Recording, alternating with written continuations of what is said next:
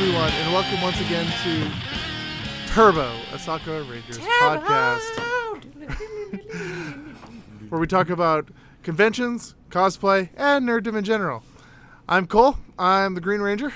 I'm Robert. I'm the Red Ranger. And I am Tyler. I am your Black Ranger. And we can all see each other. Okay, but yes, they can't see that. Yeah, but they can't see that. Thank you. We're in the recording studio. How would they not see us? Exactly. I don't. Thank you, Cole, for pointing out the obvious again. As usual. I finally tore down the stupid curtain that Tyler likes to hang around his desk. God damn. It's not around my desk. It's around your desk. We just hang it around you so people can't see you.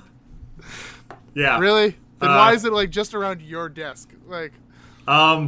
Cole? And by the way, who gave you the? By the way, that's your desk, though. Yeah, that's. You don't even know where your own desk is. Oh my Cole, did you not realize how big this recording studio was? Apparently not. And by the way, who gave Tyler the glow-in-the-dark chalk? Glow-in-the-dark chalk? Because I think either that or was Amy's been dreaming. Yeah, I think Amy's been drawing over Tyler's desk, which she painted with chalkboard paint. Okay, sure. Let's go with it. Why not? I have no idea what he's talking about. I think he's seeing things. We're going to have to put him down. I'm totally sane. That's questionable. Highly questionable. Of course. So, anyways, fuck with? Of course, it is another day in the recording studio. I said who you fuck with. Come on, answer the question. I'm not gonna. I don't know the answer to that question. Rob, what you fuck with? My fiance. Oh no! Come on, this is the hip lingo. This is the thing where you say things that you're interested in are things that you fuck with. Yeah, I'd fuck with that. And it's just like we fucks with you. I fucks with you too. And it's just like hanging out and being like, yeah, I'm into that. Come on, kids. You're so unhip. I mean, it's the funny. Doesn't that sound better than saying I fuck with my sander? Hey, that's it. Yeah, I fucks with it. I fucks with my sander too. Fucks with my Dremel. Mm-hmm. Yeah. No wonder it smokes. Yep. Yeah, my 3x21-inch belt sander. That's some good fucking. What is Cole's making a reference to? I don't know. Half the time I don't know. I was making a joke that you said, guys. Never mind. Anyway. I just assume it's always a Canadian thing. I know, it's not. I can tell you that right now. He says it's things a cold I don't get. And, yeah, it's not a Canadian. I understand you have barriers, and you think, oh, it's just probably a Canadian thing. And then then you can look over at me, and I'm just shaking my head. It's like, I have no idea. It's not a Canadian thing. Guess I have to take your word for it. Yes. Yes, you do. Oh, God, you still have that hat. Oh, hey, Anyways. Smarty McFly. I didn't realize you were in the... McFly! Yeah. That's when we dressed up as the skins and everything in GTA.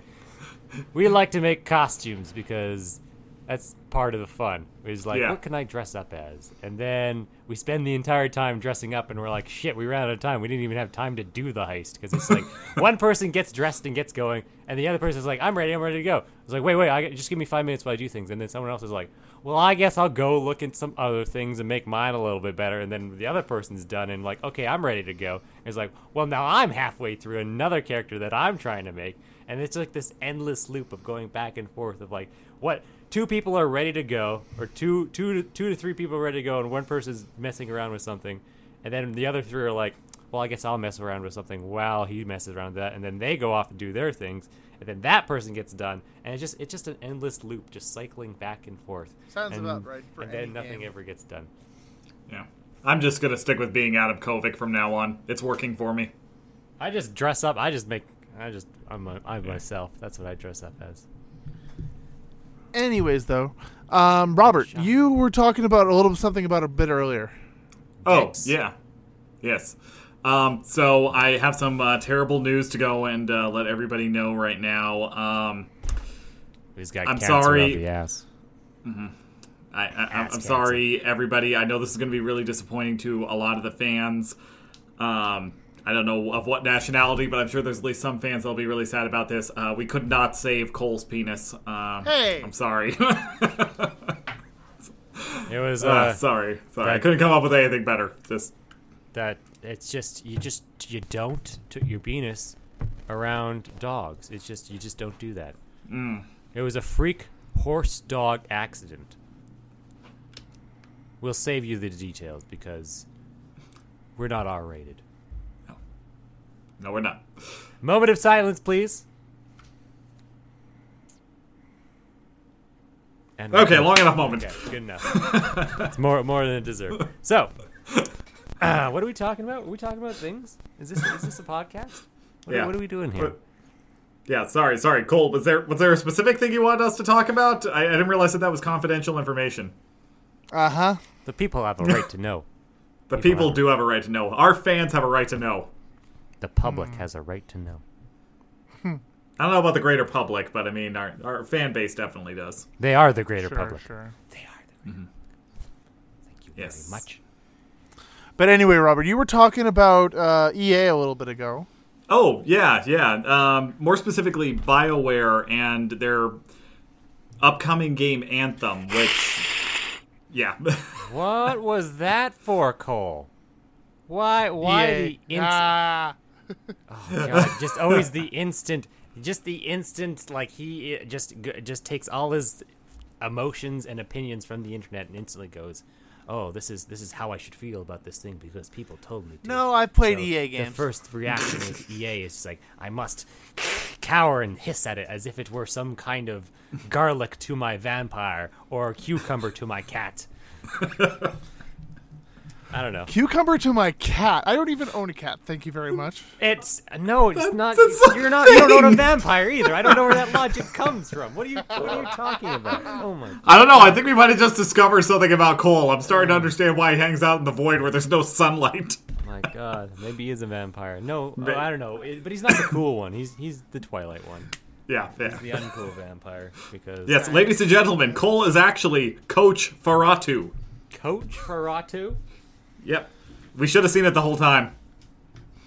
Is that like that's a Chinese knockoff version of Nosferatu?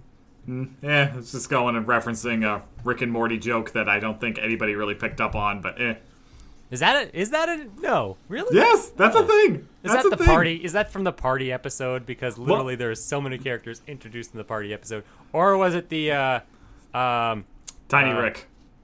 Tiny Rick. The Tiny Rick episode. Remember why he, made a younger clone of himself to go to the high school? Oh God, what's he? Because vampires, or a vampire was running amok and going and killing students. And was that the original reason? That was the original reason. Yeah, I know. It's like so unnecessary to the plot because it's been a while. It's been a while since I've seen that particular episode, and I don't think I watched the whole thing. Have you even watched all of Rick and Morty?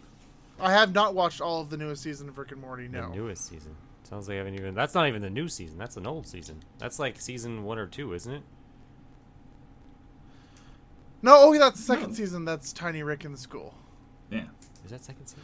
Okay. No, I think that's third season. The biggest part of that whole episode. Holy shit! I can't even remember. The biggest part of that episode. While ago. So the biggest part of that episode that I particularly remember is the very, very end, when Rick is killing all the versions of himself. Sure. Yeah. Like below the house, he's just smashing the tubes. Yeah, no, that was another one of his breakdown moments. Yeah, exactly. Let's see here. Well, anyways. Season 2, episode 7. Yeah, season 2. Look at that. Sorry, I just marathoned the whole series with my fiance, so I'm like, okay, still getting. Oh no, I'm getting my stuff straight. I'm not there because I watched those when they aired, and so it's like when they aired is when I last saw them. So it's been that was me as well up until this last week. Yeah, well, you refreshed yourself, is basically exactly. Yeah, I mean it was literally just we'd watched season 1 a while ago, and then finally I think it was 3 days we watched all of season 2 and season 3. She just wanted to keep going, which is an awesome thing, but at the same time it's like, whoa, that was a lot. That was definitely a lot. But yeah, the after credits sequence, because I have a funny little thing, and they go and have this really well animated macabre scene with vampires, and there's about to be a sacrifice, and one goes and rises from a pool of blood, and they go and break one of his minions goes and breaks the bad news that Coach Ferratu has been killed. Whatever school it was that he was at. And this head vampire's like, we shall mourn his... Wait. Coach Ferratu? That's the name that he went with? Like, why don't you just go and put a sign up going and saying, I'm a vampire, stab here. Okay, that's it. Nope. Nobody gets to go and name themselves anymore. Okay, now everybody's name is just going to be John Smith. That's your cover name. It's going to be John or Jane Smith. That's it. Fine. Everybody good with that? Everybody good with that? And then he goes and bites sacrifices neck and just blood all over the screen. So, yeah, I that should not be a joke that anybody would get. I'm sorry. I had to even explain it. Just, like I said, I watched it recently. It's just like, Cole is Coach Ferratu. Thanks. And we round back to the point of the story. There was a point to this. Yeah. I don't know how. In other words, I'm a very shitty vampire. Thanks a lot. Yes, that was the point. That is correct. That is correct. That's where we were getting. Yeah, sure. If that's what you want to take away from it, okay. I mean, as long as you said it. But yeah, going back to EA and Anthem in particular. I'm a big fan of Bioware. Anybody? Of course, as am I. Yeah, exactly. They've been arguably one of the most consistent makers of video games in the last 2 decades, but they definitely are more of an art house. They don't do a lot of traditional things in terms of the way their games are set up. Knights of the Old Republic was a great breakaway from the way that traditional RPGs were being done at the time and really brought it into the mainstream. Jade Empire, while it did have flaws, though I blame most of that on processing technology of the time, had a really unique approach to that kind of storytelling in an action game. Mass Effect, I don't need to go into on why I loved the first trilogy. Andromeda withstanding. But there have been some serious missteps inside of the company in the last couple of years, Andromeda being a big one. To which I can definitely put a little bit of blame on Did they EA. ever fix that? Not. No. I know they tried to fix it. They fixed some things, but there were 2 major problems that you cannot fix. Okay. One of them is the entire design of the game. Yeah. Oh. I believe they dropped it. They just dropped it because they had a sequel and DLC, and they're like, nope, we're not touching it. Yeah, no, the franchise is on hold. Okay. They are reevaluating the entire brand. Because I haven't actually even touched Andromeda yet. I haven't gotten around to it because too much stuff popped up. I gotta be honest, at this point, I don't know if I would.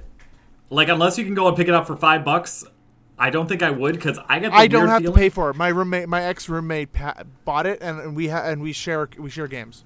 Okay, well, if that's the case, then yeah, I mean, maybe go and play it, but just for anybody who has not played Mass Effect Andromeda, which I know most of you have not. Why do you share games? How do you share games? You have similar accounts or something? What we do is that my Xbox, he has his home Xbox, and vice versa, so that whenever he has my Xbox, his Xbox is registered as my home one. So he buys stuff on his, and it comes over to mine. Mm-hmm. But does it not go to his then? It goes to both. Yeah, you can go and access them. Yeah, this is something actually I know because originally they called it Family Share. Now it has no title because it's... This isn't even Family Share. Well, no, that's what I mean. They used to call this Family Share because this was an option you could open up. Now it's just something that if you just have those accounts active on both sides, you can utilize it. You can only go and play... with one of those digital licenses games, at a time, though. Yeah, exactly. Yeah. It's only digital games, and if he was going and playing it, Cole could not play at the same time. Yeah. The 2 of them are rights restricted on there, so only one is accessible at any given time on there. Exactly. But if I played at home and then went over to his place, I could still access my own account because of the cloud system. Exactly. So whenever James, my ex-roommate, will buy a game or anything like that, it will show up on my Xbox as well, and I can play it without bringing up his account because that's just the way we have it set up. But if I was to go over to his place, then it would be vice versa and stuff like that. And if I buy a game, like for example, I bought the new LA Noire, the remaster. Yeah. He's been playing it. So, yeah. Cool thing if you didn't know that, and if you're one of the 5 people that actually owns an Xbox One. Hey. Sorry. Just to go and piss off the Microsoft people. I have both now, so screw you. Remember, I live in the middle of Microsoft home territory. I have a target on my back for owning both. Man, this is not even an issue of making fun of it. I was gonna buy an Xbox One just so that I could play Gears of War, but with their Play Anywhere, Yeah. I got Windows 10. Just bought on Windows 10. Boom, you're good, done. And then same with Sea of Thieves. We've been playing. Every time you're on Xbox playing Sea of Thieves, I'm on PC. Yep. I need to pick up Sea of Thieves, apparently. Yeah, you do. All right, I guess I'll pick it up later. Yes, then we'll have a Plus, rotating fourth person. By the way, have any of you started playing the new State of Decay? No. No. Would you play it? No. Why? Why? Because we can play together. It's not very tempting. Yeah, It's supposed to be. It's rather cool. I've watched it. I've watched James play the original version back when it was still in beta, and as well as the full release, and it was pretty cool. Yeah, I mean, pretty cool it definitely is. I really have nothing bad to say about the State of Decay or anything. It's just, I can't say the first one really caught my attention, and this one just isn't doing it for me either. But okay, I understand that. I'll admit, I'm more selective with game choices these days. Yeah. I when I asked James about it, he said what he told me was that they took what they created in the original game and improved on and expanded. Mm-hmm. And it definitely looks like it did. And that. he was one of the original supporters of the game, because if I remember correctly, that was a Kickstarter start, wasn't it? I don't remember if that was or not. I'm pretty sure that it was originally a Kickstarted game. Let's see here. State of Decay 2, right? Yeah. The original State of Decay, though, started out as I remember him playing a version of it on computer at one point years ago, like before multiplayer zombie survival game. Yes. I don't know. It's just zombies. And you build up a community, and you go get supplies, and you build up your compound, and being able to survive.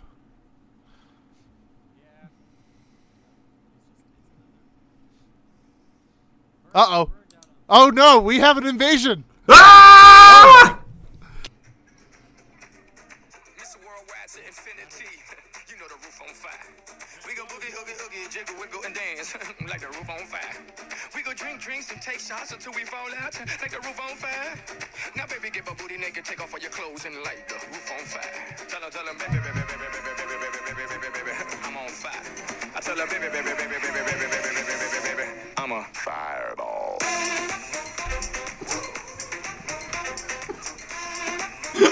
Okay, that's Fireball. Why did none of us have fraps on for that? You have to admit that was actually pretty good. Oh, that was great.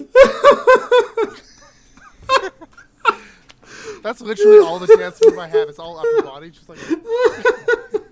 And scene. Scene. Oh my god, I wasn't ready for that.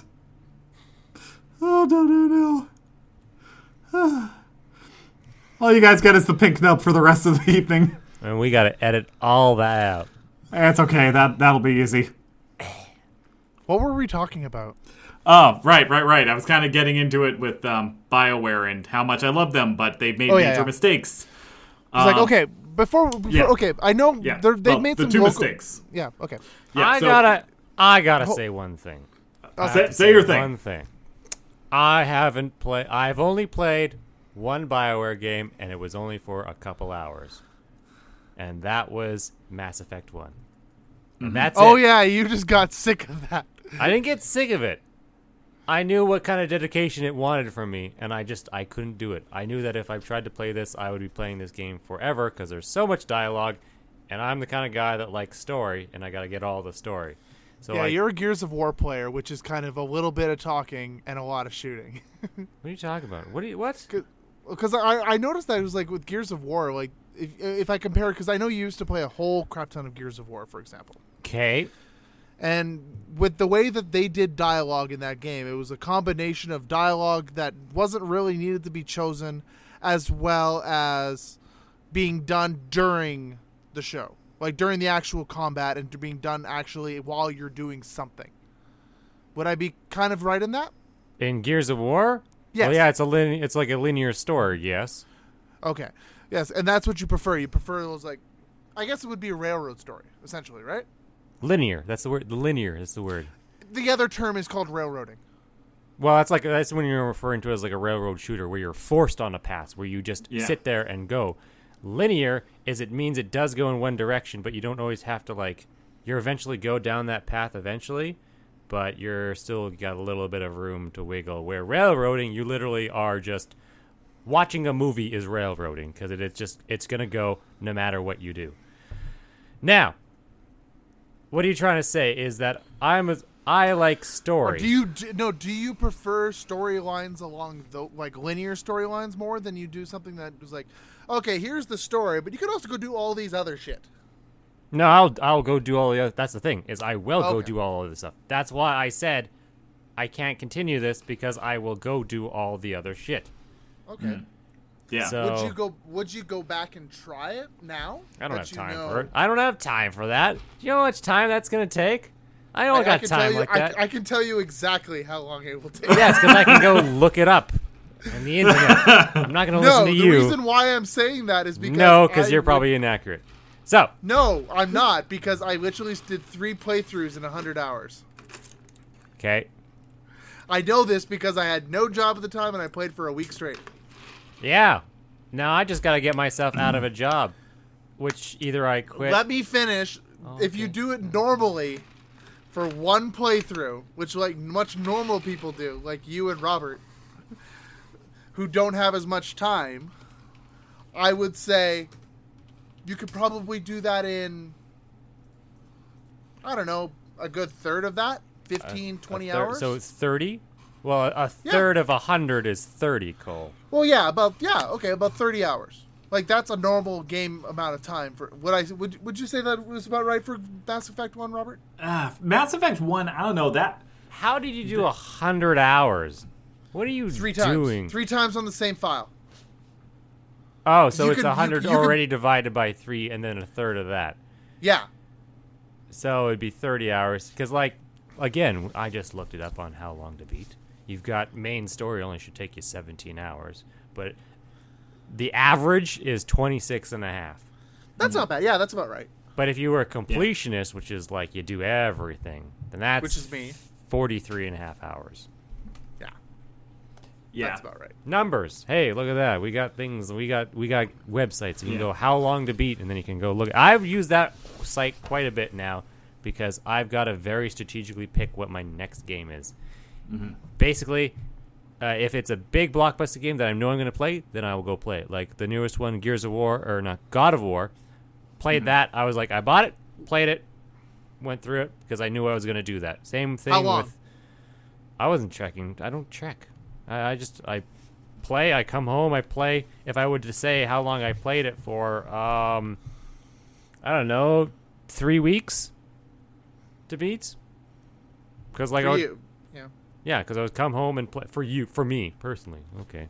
Yeah. You're saying, no, I mean it was like you're not. Cole like would beat it in only 2 hours. Cole would beat it in one sitting because he would have no job and sit there and play the thing from start to finish. Yeah, I probably would, but no. That's not you quite can do what a lot of stuff if you don't have to go work 8-hour days. Mm-hmm. It's crazy, isn't it? Crazy I still work 8-hour days, isn't it, Rob? Yeah. But that also goes and ties into part of what made those games so great is, yes, the game did demand your attention, and it demanded your time. Those first 3 Mass Effect games, the Dragon Age games, another beloved one that they've done, Origins 2, which, there's some issues in there, but I still stand by it is a good game, just not necessarily what people wanted. Inquisition was amazing. All of those games do a great job of getting you invested in characters, the world. They do a great job of world building. Mm-hmm. Part of the reason why Mass Effect Andromeda didn't work and why it's reviled by so many people, especially Bioware fans, is that the world building wasn't good. Well, was it rushed? Yes and no. Here's the big problem, is that one of the things they tried to do in Mass Effect 1 that they abandoned very quickly before Mass Effect 2, which, my favorite of the series, Mass Effect 1 was about exploration. And they would go and have procedurally generated worlds that did have, a lot of limitations on there. So most of it was pretty fixed. You could almost count on what you were going to find in any various world. And then there were some of them that were actually set up for exploration to go and find certain backstory-based motives on there. There was very little necessity to do it inside of the game. They wanted to make the original game like that, but because of processing limits and it originally being an Xbox 360 exclusive and what we know about the original processor set and, everything else about the original Xbox 360 and the red rings, they had to severely scale back what their plans were for it. Mass Effect 2, they decided to go with more of an action setting for it. Went and tightened up the gameplay on it so it was much more engaging and made the story much more linear, although free choices all over the place. It really got you invested in not only the characters, but your decisions that you were making along the way, and there were actual impacts to your choices. Mass Effect Andromeda was originally, when they were developing it, they were trying to make it into kind of like a hybrid between the Mass Effect games that we had just played and like a No Man's Sky. They wanted to have procedurally generated worlds so you could just infinitely explore stuff and go and collect things, and then you could go and play story missions as you needed to with any assets or abilities that you gained from going through these procedurally generated worlds. Okay. The problem was it was way too intense of a project. Just the scale of what they were trying to do was very heavy. EA, and this is the part where I will go and give them some criticism, were pushing for a solid release date. Now, the reason why I don't blame EA exclusively on this is that whereas EA wanted to go and hit a release timeline, there were so many issues inside of the company. Multiple people, including 2 directors, left the project. Because of being rushed. Well, not because of being rushed. Because there was so much infighting over how they wanted to do it. Oh. Story writing was really suffering because they were trying to do this more exploratory concept. It's very hard to have a big, engaging story with serious characters when you have no foundation to build off of. So there was this big argument over how they wanted to go. Did they want this just to be open world exploration with very minimal story, or did they want to go and have a more intense story like what they'd had with the previous ones and trying to find a way to go and bring the two of them together? Mm-hmm. Ultimately, the teams had a very hard time coming together and getting things done. They ended up splitting so much of the programming team between going and trying to write stuff and coming up with character models, facial animations, and trying to go and record audio segments for what they had settled on in the script, and then another team trying to go and develop the actual gameplay, which leads to big problem number 2, and the one that they have tried to fix, but ultimately just can't be done because of the way the game is designed. In order to go and try to cut back on the amount of time to develop and program, they actually came up with something that's kind of cool and is now being used in other games very well, but was really too early for what could be considered to be a good first outing. And that was how they were doing the facial animations. Instead of doing traditional motion capture or doing full project rendering where they were going and developing unique facial animations and motions to go along with the audio, they came up with a system that would actually program facial animations and motions based on what was being said in inflection. This is actually a really cool thing that will in the future make for much faster development of games, because normally lip syncing and stuff like that is one of the hardest elements to try to work with for regular conversation and can make up a huge chunk of a game's development. They came up with this really cool system to be able to do that. The problem is, though, is that they didn't have enough time to go and set limits for everything. So a lot of stuff ended up turning into the Uncanny Valley, which led to a lot of the various memes, GIFs, and everything else that we've seen coming off of Mass Effect Andromeda. We all make fun of it because the facial animations look absolutely terrifying, and some of the character models are even worse. Yeah, I've seen that. It's actually because of a flaw in the design. The patch they did to try to fix that went and installed limits for how far certain characters were able to go and move their eyelids and be able to go and adjust their jaws. So things like that did help, but ultimately it's still relying on that software to do all those facial animations. So it makes it very difficult. It's also the same reason, playing into everything, on why you don't have a lot of aliens in your party, which was one of the big things that made the first 3 Mass Effect games so big. We had the human elements, and don't get me wrong, there's plenty of human characters that would join your party, but you also had Solarians, you had Krogans, you had Turians, and each one of them had their own unique concepts for how the world works, for the way that their animations were set up, the way that they acted, the way they spoke.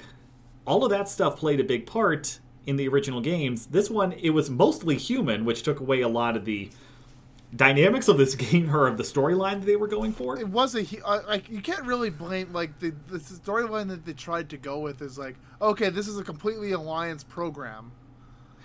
Except it really isn't, because the game starts off talking about how years before the start of Mass Effect 1, these arcs were created by multiple civilizations, multiple alien species, going off into the Andromeda Galaxy and going and setting up new colonies. Okay. The game starts off with you going and coming out of a hypersleep in your arc, and you've run into this weird anomaly in space that went and sapped the power of the station and all that. It actually has a really good startup, don't get me wrong. But when you actually go and get to this hub world where all of these arcs are supposed to be converging, it's not like you're gaining any new allies really to go and help you out. There's a little bit of that goes along, but it's mostly human characters, despite the fact they make such a big deal about the fact that this is the first real melding of these different societies. Solarians and Krogans working together and seeing the dynamics actually sounds really cool, but because of limitations in terms of being able to program and because of issues in the script writing, it just came off as a mess. It was uninteresting. The gameplay, while there were some really cool mechanics that were worked in there, really feels loose and doesn't feel like you're in control. Something at Mass Effect 2 and especially Mass Effect 3, I am not normally a fan of third-person shooters. I have a very hard time getting into that. It always feels like I'm just watching over a guy's shoulder and like I'm never really in the action. That was something that they managed to nail in Mass Effect 3 in particular, is that I felt like I was able to control that beyond what I could do in like Resident Evil 4. Like, that's previously my best example of a good third-person shooter. Maybe you can make an argument about Gears of War for something that was more action-based. But I can't say that I felt as engaged, like I was as in the moment as I did in Mass Effect 3. They just found a way to make that work very well. This one feels so loose. The camera is way too far away. None of the guns feel any different than each other. There's so many little things that were so well polished in the previous games that we might have been able to forgive this 10 years ago had this game come out. And it's like, okay, this was the first foray into the game series. I see a lot of potential. We can work from this. But when you have a developer who's so well established themselves with what I'll go and say is 6 games that have defined this so well between the Mass Effect trilogy and the Dragon Age trilogy, they knew what they were doing. And then to see them go and fall so far, it pisses off all of the fan base, and it doesn't attract any newcomers to the game. Okay. That's really all I got to say about that part. Yeah, coming from that, there's something that I've heard a lot lately with a lot of games, and especially ones that have the publisher of either like Activision or EA in general. Mm-hmm. Is that I can't remember the other. There was one other game that I know of. I'm trying to remember the title, but I have heard about this a lot lately. Is that like when the studios are first bought out by like EA and other stuff like that, and like a lot of the times when they do that, there's a lot of separation between those two companies. They're like, okay, what's the plan? Okay, here's the money, go for it. Can you give us a bit an estimate of a time? Okay, no problem. We'll leave you to it. I've noticed a lot lately that these publishers are going, is it ready yet? Is it ready yet? Is it ready yet? Yeah, I definitely think that there is a bit more of that going on now than there used to be, because a couple of years ago, and I mean, this is probably now getting close to 6 or 8 years now, EA was making a big deal about their partners program, because Bioware did almost go out of business. Mm-hmm. this is a really well-held publisher. I think they're still the most award-winning video game publisher of all time. Or video game developer, not publisher. But the problem is, being a good developer doesn't necessarily mean that you're making a ton of money in the process. A company like EA is able to go and publish, distribute, and market their stuff so much more efficiently than any kind of publisher of that nature would have been able to 10 years ago. Agreed, yes. That was a big advantage that they had getting into the Partners program. EA went and purchased a minority share, though the biggest minority share, so they basically have control over it, of Bioware, which actually initially looked like it was going to be a good thing, and I still stand by has been as a whole, because they've been able to develop a ton of great games under the EA label. In this case, we're talking about something that the original Mass Effect went and came out in, God, what was that, 2012? Or sorry, the original Mass Effect 3, I mean. Well, let me go and check this here. 13.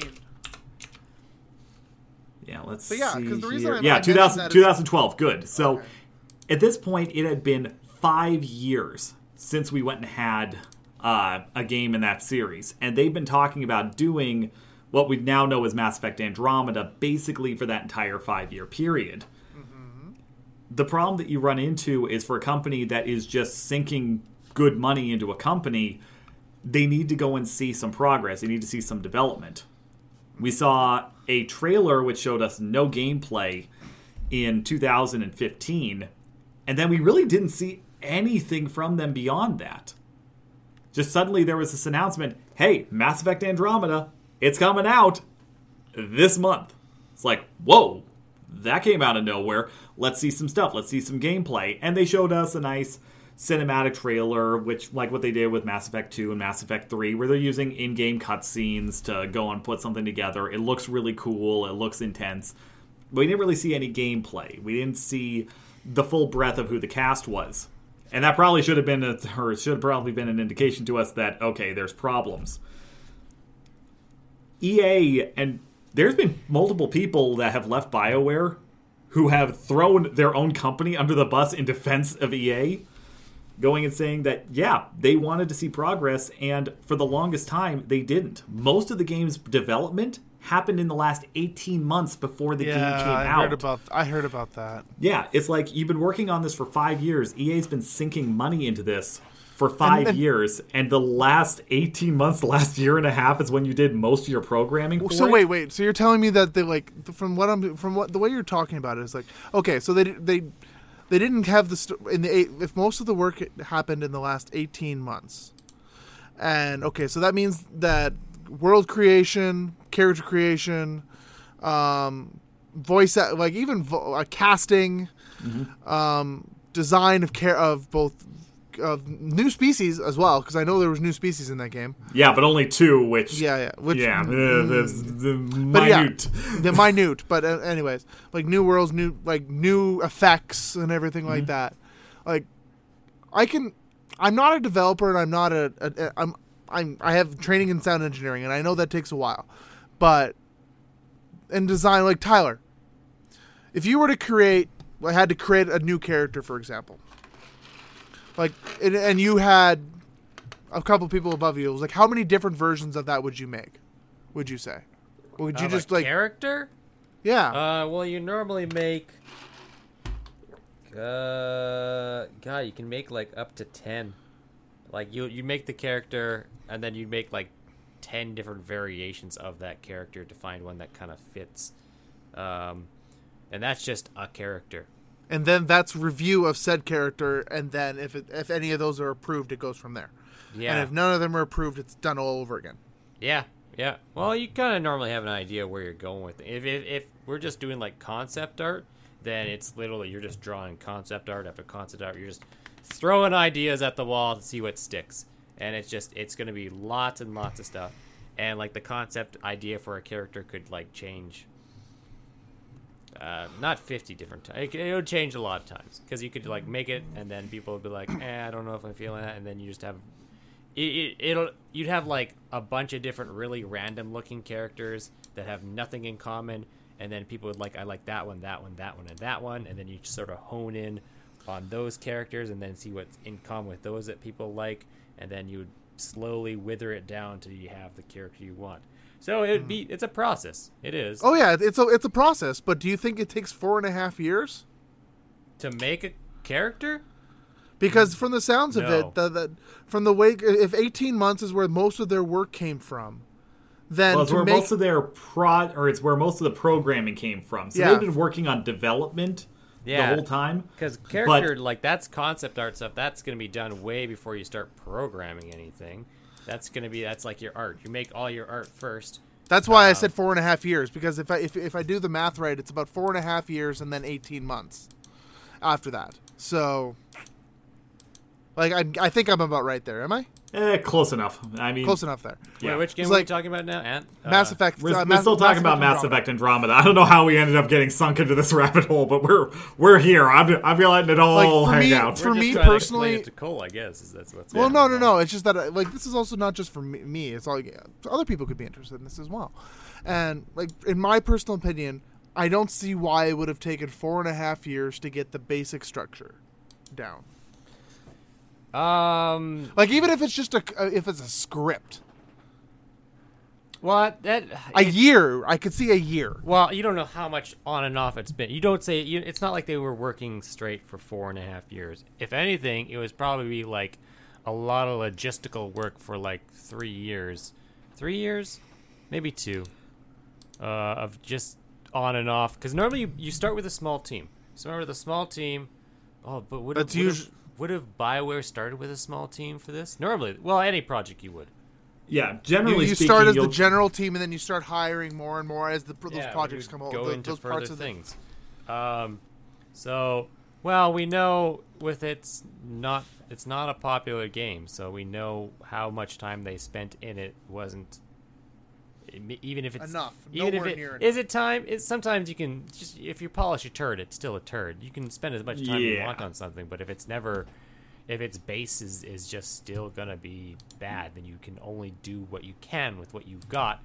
And so, sure, it's just you don't know if it was just ruined from the start, or if it was just they didn't spend enough time on it, or if it was. It could be was the story okay? If we don't you just know look story, at really, do we, Robert? If you look at just the story, how did that look? That depends whether or not if you ignore graphics, if you ignore... no, just the story part by itself, and part of that comes down to from what lens you're looking at it from. If we're looking at this from the lens of everything else that BioWare has done, it is subpar at best. Okay. And this is kind of a weird backhanded compliment. I know it's not going to sound this way, but Tyler, big Gears of War fan. We talked about it. We love it. Apparently, this is pegged. I'm pegged as the Gears of War lover here. Well, I mean, you were willing to buy an Xbox One over it. Let's be honest here. I did buy an Xbox Gears of War themed one for it. Well, yeah, that's what it's the exclusive to Xbox, so that's the only reason I would buy it.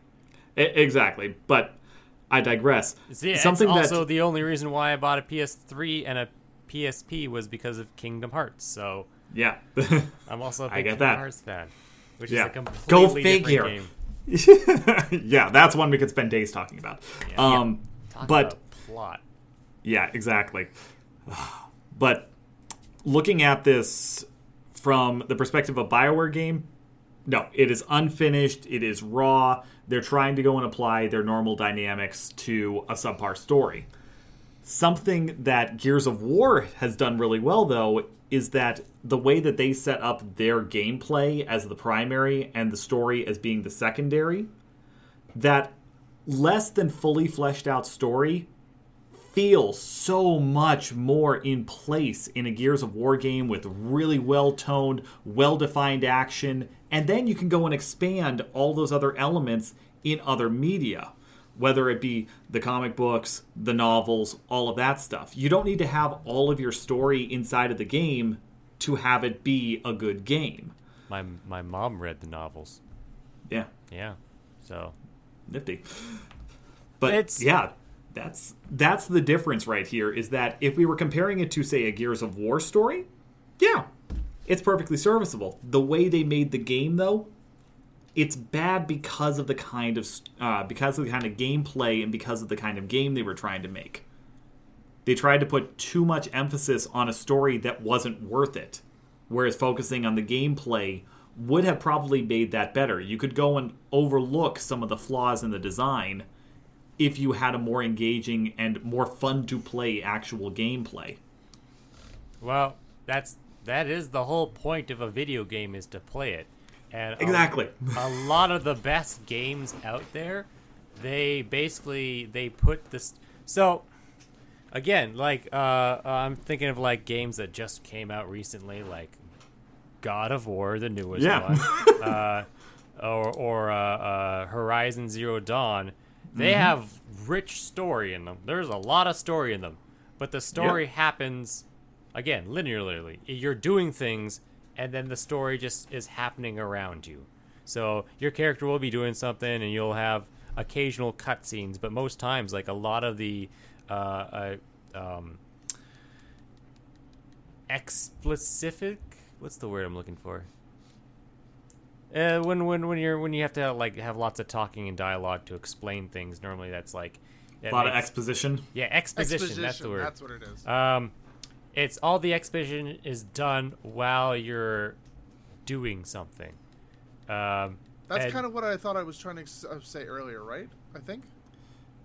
If that's what you were going for, I don't think we went and picked up on that, but no. So I do understand. I think that's what I was trying to go for. Sorry. Okay, that makes much more sense than what I was hearing. So instead of you stopping, having a conversation, and then nothing progressing, you're just watching a story. Because, man, I almost want to say things like The Last of Us and Uncharted are a lot like that, where it's a lot more cutscene.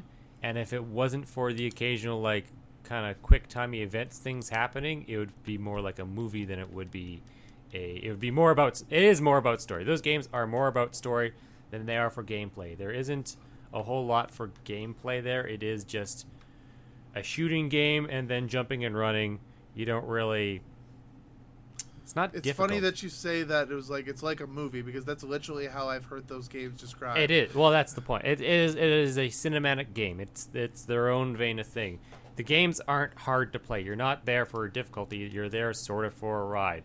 So you kind of do things, and then cutscenes will happen, and then you'll sometimes interact with a cutscene, and you're normally not going to die or lose, or there's not really... It's not difficult. So the gameplay is there, but you're not really there for the gameplay. You're there for the story. Where I guess like God of War and Horizon Zero Dawn, they're very, very. Oh, there we go. They're very. You're doing things and you're fighting and hunting, and you can very easily die if you're not careful. Like Far Cry as well. I'm assuming that's a good example as well. I've never played Far Cry. I don't know. I wouldn't put that in the same kind of category. No? Okay. Yeah. I think that's one that's like you're just running. That one's more like just a free roam. You're doing whatever, and then anything happens, and then you eventually get back to the main story. Yeah. Well, yeah, yeah, you have it's much more open missions. world in its approach. Yeah. Okay. You have story like again, God of War, Horizon Zero Dawn are open world. And you can bum around and do nothing, but every mission is still like story based. And like if you're just hanging around doing nothing, God of War was really good at this. It's like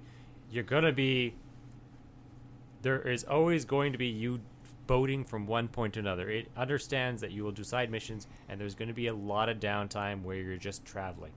And they were like, well, this is where we can put in all the exposition and do it as lore. And then you just have a character that just goes, well, we're just boating around doing nothing. Let me tell you a story. Here's a story about what's going on. And then you're just like, oh, I'm intrigued with this. I'm gonna have to go from here to there anyways just to get this mission done. So there's not really fast travel. Even fast travel, there is fast travel in that game, but it doesn't show up until like way later. I was gonna say I'm not that far in then. No, it's like. It's near the end. It's basically closer to when you've already unlocked all the lore, and I'm like, just you basically have beaten the game by then. It was only just like the end mission things that you're doing. But yeah, it does eventually unlock fast travel, and then that's just to say, well, I'm just going to clean up the stuff that you don't. You're just cleaning up the game. That's when you're starting to 100% things, where you're like, I've already done the story missions. Fast travel is now unlocked. I'm going to go clean up whatever is kicking around still, because there is any extra bosses and stuff like that, right? Yeah, collectibles, bosses, maybe puzzles. There is also like some arena stuff. There's 2 different kinds of arenas. There is like just the regular arena, and then there's like a maze arena that always changes, that you can just go do. So, but yeah, those are different, where it's just like the story progresses when you progress. Like, you can just hang around and do nothing, but it's gonna go in a path this way eventually with story missions, or you can kind of like go left and do some other things, but still you're eventually gonna go down this one path. So it's linear, where railroading is Kid Icarus. Kid Icarus was railroading. That was a Kid Icarus game, where it's like you're on railroads, you're at start, and you're basically just gonna go forward. You're not going to control anything. It's going to happen no matter what you do. So, what's another one? Time Crisis. That's another one that's like really railroady. Yeah, Time Crisis, Sins and Punishment. That's like God, I'm forgetting a dozen others. That's like linear story to the extreme. Yeah. So you've got conservatives, then you got communism. You've got Democrats, then you got fascism. You've got linear, then you got railroading. Does that make sense? Yep. More or less. Yeah. No, but geez, honestly, there was a whole different conversation we were gonna have tonight. We were gonna talk about Anthem. Yeah. Let's go back to Anthem. Yeah, we were talking. We talked about EA, and then we talked about other stuff. Anyway, I don't know if we can talk about Anthem. What is it? Just feels like another just fill the gaps. Everyone's doing this type of game. It's just another Destiny. It's another MMO character for just. But then I feel like that's already too late. That's the big concern right there. So the reason why this whole thing came up is I was reading an article on IGN a couple of days ago, and I know not everybody's into IGN. I don't know why. I still keep going there. Occasionally, there's some good. Well, I should say they do some decent reporting. It's the opinion stuff that pisses me off with them. They speak. It sparks conversation. It definitely does. And they were talking about on how E3's coming up in a couple of weeks here, and already, Anthem. My God. I know. Yeah, it's just, the year's flying by. We will be talking about E3 eventually, very soon. Very soon. Yes. We'll be going over each of the conferences. Not to that extent, Cole. Please no. Yeah. And it's going up. Yeah. So they were talking about Anthem and how it needs to have a big showing, because what we saw 2 years ago when they first showed us a teaser trailer was not much of anything. No. Last year, it wasn't much of anything. We got a little bit more story information about the walls, and that's kind of it. And yeah, it honestly, both the first time I saw it and the next time I saw it, the only thing I can think to myself is, this just looks and feels like Destiny. Formulaic. Yeah, well, that's just it. Very formulaic, and it feels like they're borrowing themes, whether it be the power armor they're going and wearing, which looks suspiciously like a lot of the Titan armor, and then this whole idea. One of the big squandered opportunities in Destiny is they make the point of the last human city, the walls that once defended humanity, and then you got no story out of it. This game is all about the walls that defended humanity's last city. I've got a question. Yeah. Did Andromeda feel formulaic? Because that's one thing I wouldn't accuse it of necessarily feeling like, outside of gameplay. Gameplay did definitely feel a little bit formulaic, but I can't necessarily go and put that in the same kind of category. Okay. Yeah, it definitely didn't feel formulaic in terms of its story or development. It definitely was not that. Because, I wonder if that's a path they're starting to go down. Like, they've already made these games, and so they're like, oh, we've got a formula now, and they're just going to keep trying to follow that formula, and so the next games coming out by them are going to start becoming Not like something you've already seen. That's the problem. You can make a really good game. A reskin. Reskin, maybe, yeah. Like, I can't say another better word than formulaic, because it's a new game, but it's the same thing that you've seen before.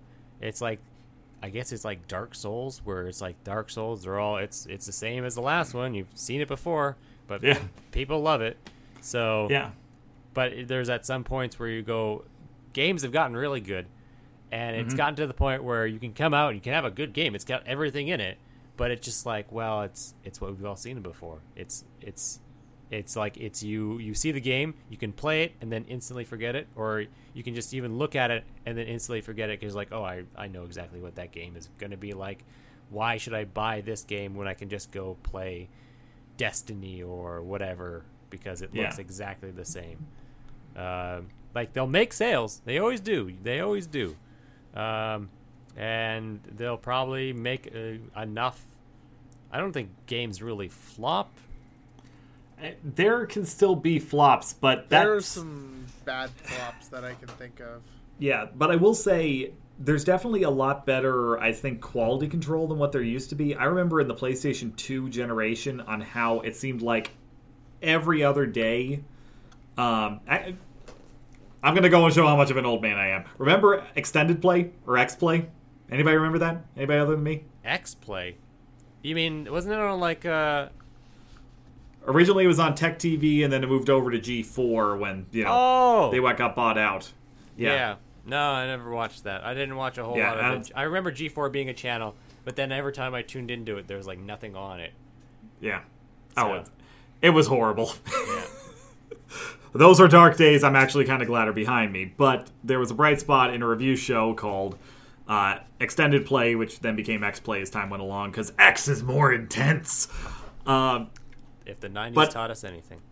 Yeah.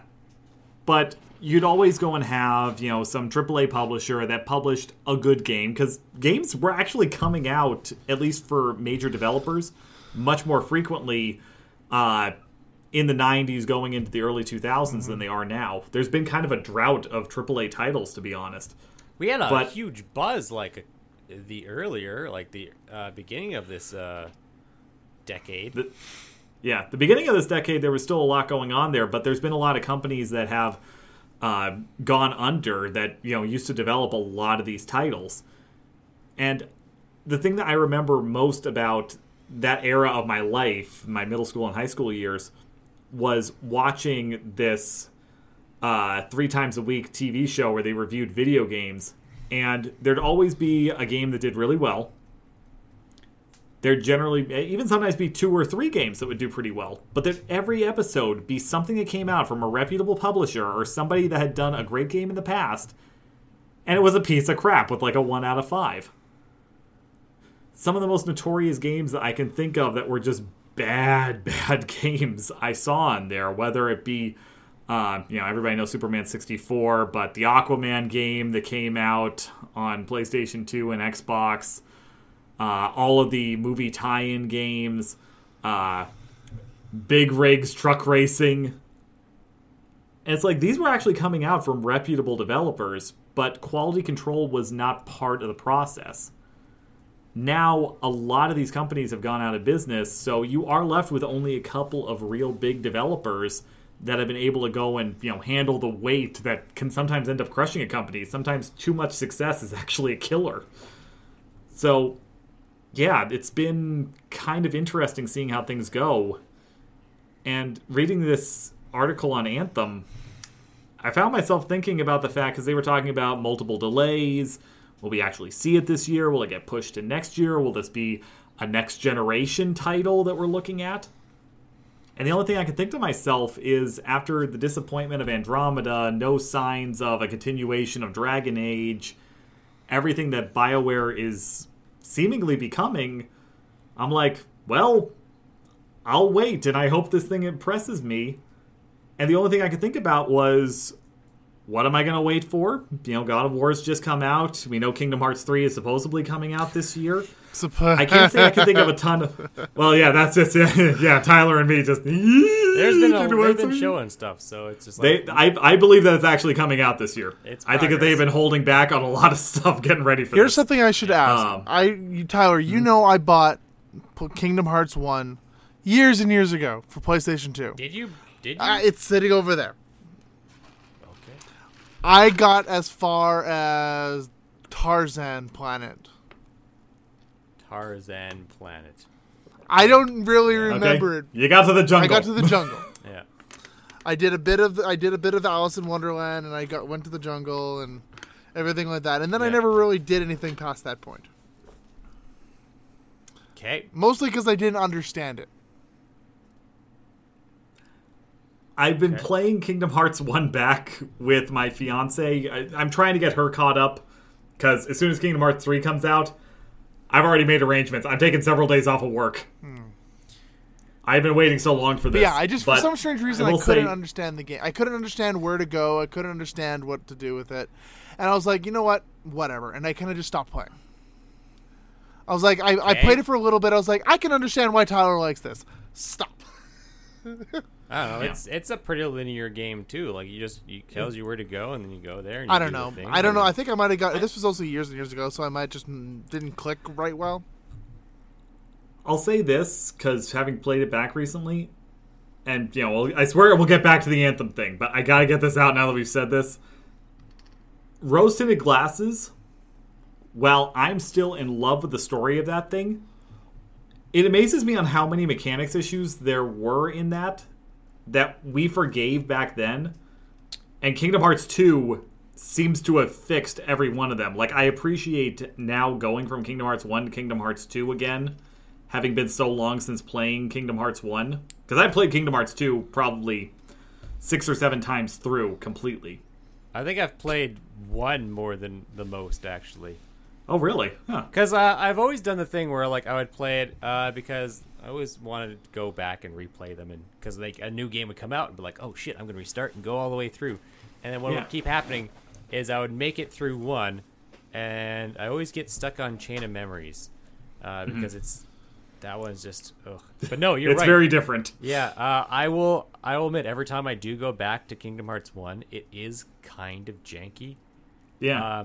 But it's janky, but it's like PS2 janky. Well, that's just it. This is the evolution of games. We've hit a point of perfection that we never could have imagined. What other game was I playing? There's another game that came out that was also a remake, and I played it, and I was like, this is kind of janky. But games back then were kind of janky. Kingdom Hearts 1 was kind of like that. There was another one that was a remaster that I can't remember, but I remember it also being kind of janky. What else? There was another one. But was it Ico? Because no, it wasn't Ico. That's also one that I've experienced. It's like, God, I remember how good this was, and this is a little janky. Yeah, that's a good word for it. It's janky. The best way. It's janky. It's just like it. You can play it. You know what you're doing, but it feels just slightly off. Because when you played it originally, you're like, oh yeah, it's fine. That's how games were. You didn't know anything better.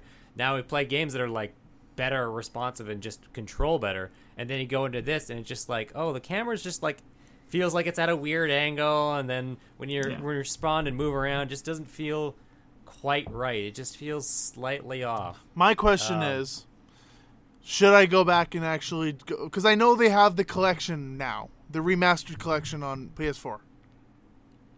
Yeah. Should I go back? 1.5 and 2.5? Yeah, I think so. Yeah. Yeah, they've got those two together. 2.75? Yeah. 2.88. Oh my god. Yeah.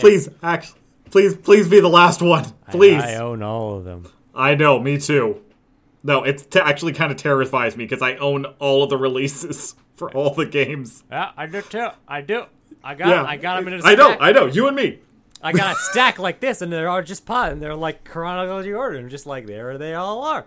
There it is. That's you can just play 1, 2, Chain of Memories. Oh, that's the only one I don't have. I don't have the original Game Boy Chain of Memories. I have Chain of Memories. This is a weird one for me. It's wow. I didn't have a Game Boy, so I never got the Game Boy version. I'm not even joking. That's one of only 2 games that I have for my Game Boy Advance. Nice. Yeah. Yeah, I've got that, and I've got Final Fantasy Tactics Advance. That's the only 2 games that I own. I could for go the buy it. I've seen it. I could go buy it. It's always at like the used store. I know it's there. Yeah. I could just go buy it just to have it and be like, there it is. Put it with the other ones. Mm-hmm. But I've got Rechain of Memories. I remember how excited I was when I heard about Rechain of Memories being a thing, and then it was just like, oh, but it's not here. I gotta wait. So I had to wait for Rechain of Memories to come out. Yeah. But now it's on 1.5. Yeah. So I just play it on my PS3. Yeah. Yeah. And it's got more stuff in there. Yeah. No, it's... And that's a story. Oh, no, let's not go. Yeah, no, that's a whole different tangent right there. Anyway, back to Anthem and what I was thinking reading this damn article because we spent, oh dear God, it's been an hour of us talking about this. Okay, wrapping this up quick here. It hasn't been an hour. Remember, we've had it. We lost, I know. Lost time. Have you ever seen that scene where like you do something and it freezes, then you're like, "What happened?" And you look at your watch and like, "I lost half an hour." What? Yes. Is this? We know. Sci-fi trope. Go. Come on, I'm Rob. sorry. Hurry up. You wanted to say some things. What's the things you wanted to say? I'm here waiting patiently. Cole's licking his lips with anticipation. I'm not licking my lips. I'm biting my mustache. You stop. It's very distracting. I was like having a conversation, and then you like make a noise, and then it would pop up, and then there you are, just licking your lip. Oh, good. I'm like, he's gonna stop? No, he's gonna keep going. What the hell? Rob, please. I'm stalling for you. This is the part where you collect yourself and come in. I'm sorry. I just... Ooh, it's thunderstorming outside here. Ooh, I need to look outside when I get out. I haven't heard it because I'm in the basement. I'm also in the basement. Okay. No, sorry. I just had this moment. I'm not putting this in the podcast, but I had this vision of us losing time there, and all I could think is Dane going and showing up and using Star Platinum and using the world ability to go and pause time so we could go and talk to him. Oh my God. You're going to cut out a JoJo reference? You never do that. You never do that. I just imagine Dane cutting in, going and screaming, "Star Platinum, the world!" And just Holy the whole world. Shit. Yeah. Oh my God. Oh my God. Holy shit. Yada yada. Yada. Okay. Anthem. Okay. Sorry. Yes. I don't Anthem. know. You had some ideas. All I can say is it just feels formulaic. It's gonna come out unless they have something more than what they've shown. Like they've shown a lot, but again, it's what a lot of they've shown just looks like. Okay, now here, I'm trying to think. When I of look at Anthem, I simile. have this feeling of like the way Destiny kind of felt before it came out. You know what I mean? The original Destiny. I mean. Yeah. Like people were where excited there was for that, weren't they? People were excited for the. Well, exactly. Are you excited? Well, You're excited for yeah. Anthem? Well, I'm not excited. I'm kind of interested, but at the same time, like if people become excited for Anthem because I've seen what happened with Destiny, is like so much excitement for Destiny within 3 days. Okay, we're done. Yeah. And I kind of get what you mean though, Cole, because I see a lot of promise and potential in this, the same way I did with Destiny. The problem is, because of Destiny, I think that we are... And we're talking about Destiny 1 here, because apparently Destiny 2 is a lot better. Having played Destiny 2, it's more engaging, but it feels more like what Destiny 1 should have been. You know, kind of talking about how Kingdom Hearts 1 to Kingdom Hearts 2, big progression in terms of quality and development and all that. Destiny 1 never should have come out. Destiny 2 should have been the original Destiny. That's kind of the situation there, and I don't know. Anthem, I think, is kind of getting a bit of a bum rap before it ever comes out because it does just feel like a formulaic, just another game that we've already seen coming out, especially with some of the stuff they've talked about with multiplayer support and all. It's like, is this just what we're going to? Is this... Because my opinion of Destiny is just that it's DRM, disguised very nicely. That's all it is. The fact that you can't really truly single player the thing, you always have to be connected. It's just a new form of DRM. I guess that's a way of looking at it. Always online. You don't need to play with other people to get through it. It's not like a real MMO or anything like that. Even with real MMOs now, you don't really have to play. You can play all of them by yourself if you really want to. Actually, from a long time ago, even MMOs that was like you could play by yourself. Like the only MMO that I know of currently that you have to every so once in a while meet up with. You have to group up with people to finish something story based, and I know you know exactly what game I'm talking about, Rob, and that's Final Fantasy XIV. Yeah. But even then, you can play everything else by yourself, and you don't even have to know anybody to be able to do. You just like, duty roulette, done. Like, yeah, most definitely. I was inarticulate with the way I was saying that. It's more, there's more potential in a traditional MMO when you play with other people. There's definitely benefits to the way the games are structured. There's assets of the game that you can't use single player. Whether it be, link chains and all that stuff, being able to talk to each other or to be able to go and share resources or go and pool assets and all that. Destiny doesn't have anything like that. It's just a single player game disguising itself as an MMO. Yeah. And it's like I said, I really do think that it's just a way of doing DRM.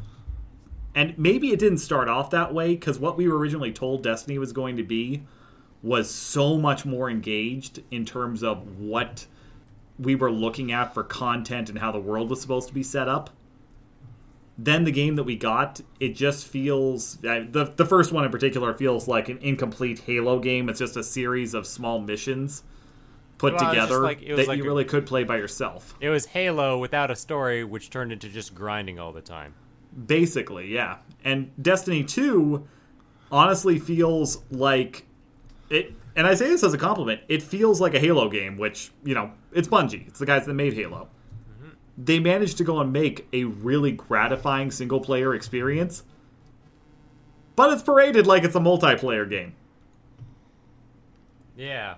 Like, the whole way that it's set up, the narrative to it, if you're playing with a friend... I played it with John the Mega McHugh, and we're playing it together, and it's just like, I can't tell if they're talking to you or me. Because this is so clearly single-player focused. Yeah. So yeah, it's DRM. And I hope that that's not what Anthem is trying to do as well. Like, you're right when you said if they have to show something at E3 to point them away from the generic MMO, single-player, gun-shooting game. Even though that's not like a I guess, what's the other one? The next, there is... Destiny, there was why am I forgetting the name of it with the mechs? Oh, my brain's losing me. It's got mechs in it, and it's multiplayer. Mech Warrior. But it's single player. No, it's not Mech Warrior. No. It was like the competition towards Destiny, because like, why you guys not know the name of it? I'm honestly trying to figure out which one you're thinking of, because the only one that I can really go and put my secret already. Giant mech warriors, but you're also on the ground. It was all multiplayer and it was all matches. Why? You had wall running it. God damn it! Oh, are you talking about?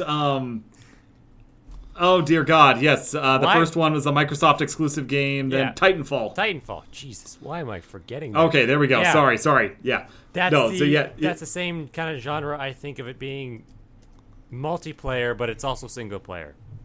Kind of, yeah. I think probably the better one to go and relate to would be like The Division from Ubisoft. Yeah, that's another one too. Yeah, although that one I actually see more real multiplayer elements to it. Though ultimately, yeah, you could just play it yourself and you'd get all the same gratification out of it. Yeah. That's almost like The Crew too, also by Ubisoft. Yeah. Which is like the racing game, but it's open world, and you can race against people that you run into, but no one really needs to do that because it's just a racing game. Yeah. Oh, man. I don't know. Maybe that's the part of the thing. Maybe it is just like them trying to just always make DRM, and so it's always open world and multiplayer, but you can still a single-player game that you could play by yourself, but you always have to be online. And that's their excuse for it. Maybe that is what they're doing. Maybe we've cracked the code. Get that Illuminati Really, symbol. has anybody else had this thought? Like, if anybody else has had this idea in their head before, please message me, because I'm not even joking here. That came into my head like 10 minutes ago. Like, Yeah. it just finally clicked. Yeah, maybe that is. Maybe it is just like they're another version of DRM. So it's like, how do we keep them online and always connected? Well, But not make it to the point of where they know what we're doing and they go and bitch about it. yeah. Well, we just make it a multiplayer game, massive multiplayer online. Oh, okay, that makes sense. But yeah, no. Again, back to it. They have to pull out something to distinguish it. To be, it's like this, maybe more story, a lot of story options. I don't know. That's what they're known for. Yeah. Bioware is known for story stuff. Yeah. So that's all I can see. Or else it's just going to be another game that's like Destiny, and you're going to see it, and you're going to like. People are going to buy it. They always do. Like again, like I brought that up where things are like flops. Like even these games are popular enough that they're going to sell, and then people are going to try it, and people are going to complain. But that complaining is just going to make people kind of like know about it, and it's sort of free publicity. Like even how bad did Battlefront 2 do? It sold very well initially, Yeah. but as soon as the controversies really started getting going, I mean, it was supposed to be the big title of the holiday season, you know, especially considering how well the first one did just a couple of years previous. Yeah. And with all the improvements and the single-player campaign they were building in this time to deal with the criticism from the first one, it was supposed to be the big title of the holiday season, and while it did okay ultimately, Yeah. They still just made wasn't- profit. it is a made thing. enough to justify itself, and for LucasArts not to go and pull the contract from EA for a third one. Yeah, because like with EA, it's just like they have the problem of being a corporation that goes, how much physical, if you made a diagram of how much possible money could be made out of if every circumstances went perfectly, how much can they bleed it for up here? If they aren't hitting that number, then they are not making profit. Yeah. Which is like, well, no, that's like the theoretical, this is how much money you can make off it. You're never going to make the theoretical number. And Yeah. This is the potential. You shoot for here, Yeah. and you hope you don't end up down here. yeah, but they're like, well, we didn't make it up there. That means we lost money. And it's like, Yeah. no, you didn't lose money. Well, all that potential money that we could have made, we lost. Well, no, you never made had profit. it. Yeah. Yeah, you just didn't make full profit. You didn't get full net profit. You just got. You didn't make what magic you profit. did. Yeah, and it's just like that always bothers me, where it's just like, how much profit are we making? Are we making the theoretical maximum amount? No one makes that, because a theoretical theory doesn't ever work. It's like everything has to go perfect, and nothing ever perfect always happens. Yeah. I'm annoyed with it. I'm with you. I'm with you, man. I agree with you, Tyler. Just because of that theoretical, Walker's like, oh, we didn't make that money, so there's no point in making a sequel to this. No, they'll make a new sequel, because another sequel will make them more money. No, but there has been times where they're like, oh, we haven't made this, so there's no point in making the next one. That has happened before. Do you have facts to back you up? Let's see. I couldn't go and give you an EA one, but I could give you the great example of Majesco Entertainment and their Advent Rising series. That's an example right there.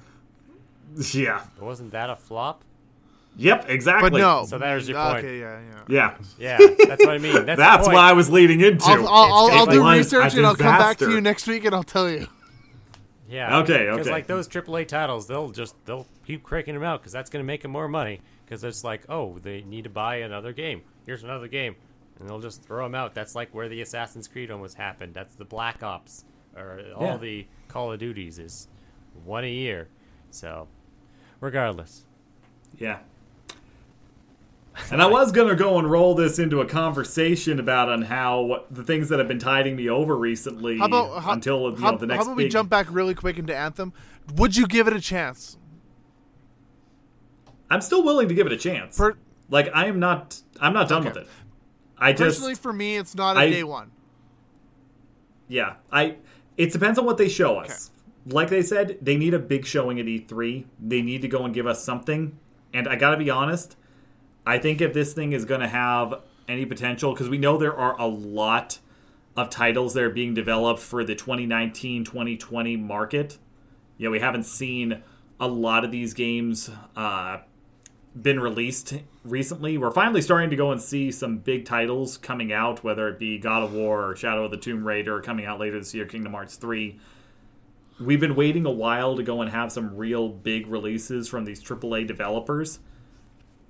If Anthem doesn't go and have a good showing and come out sometime between this fall and next spring, I don't know if it's going to have a good market area to come out in, especially considering the Bioware has not had a big success in the last couple of years. Yep. I think John may have hit him hard enough. That might have been like enough of a flop, actually. Yeah. No, between that and people expecting Dragon Age DLC that never came. Yeah. I wonder, what if they pole dance them? Like, that's not unheard of for a game to like be in that much of development only to get pulled.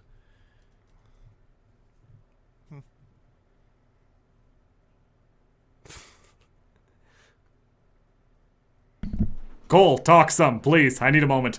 Cole, take us out. Okay. Well, thank you once again, everyone, for joining us. We're always super glad that you always take the time to join us for the end of our weekly podcast, and we're always super happy to have you. You can always ask us any questions that you want. You can get a hold of us on our Facebook page, which is our Soccer Rangers podcast crew, as well as our Twitter, Soccer Rangers, our Instagram, Soccer Rangers, and I believe that's everything. As well, if we have a Gmail account. Oh yes, and our email at soccerrangerspodcast at gmail.com. And of course, we'd greatly appreciate it if you join us next week when we once again talk about conventions, nerddom, and pretty much anything that comes to our own damn minds. We'll be talking about indie games. Yeah, essentially, exactly. Yeah, so I would like to say, with us wrapping up to E3, I think all the next couple episodes are going to be very video game heavy. Agreed. Because, so we just talked about Bioware all today. So yeah, we'll talk didn't expect that. We'll talk about indie games all next week, and then we'll start bringing. At that point, it'll be E3. Yeah, well, more or less. Well, one. We're 2 weeks away. 3. Are we 3? Oh no, we are 2 weeks away. Holy shit. Yeah. No. Holy so shit. There yeah, you go. I know. This is exciting. Man, we'll have to do a E3 lookup and wanting and hopes and dreams and all that jazz. Okay. Yep. That's it. That's it. We're done. Definitely. Go home. Thank you, everyone, for joining us. We'll see you next time. Goodbye.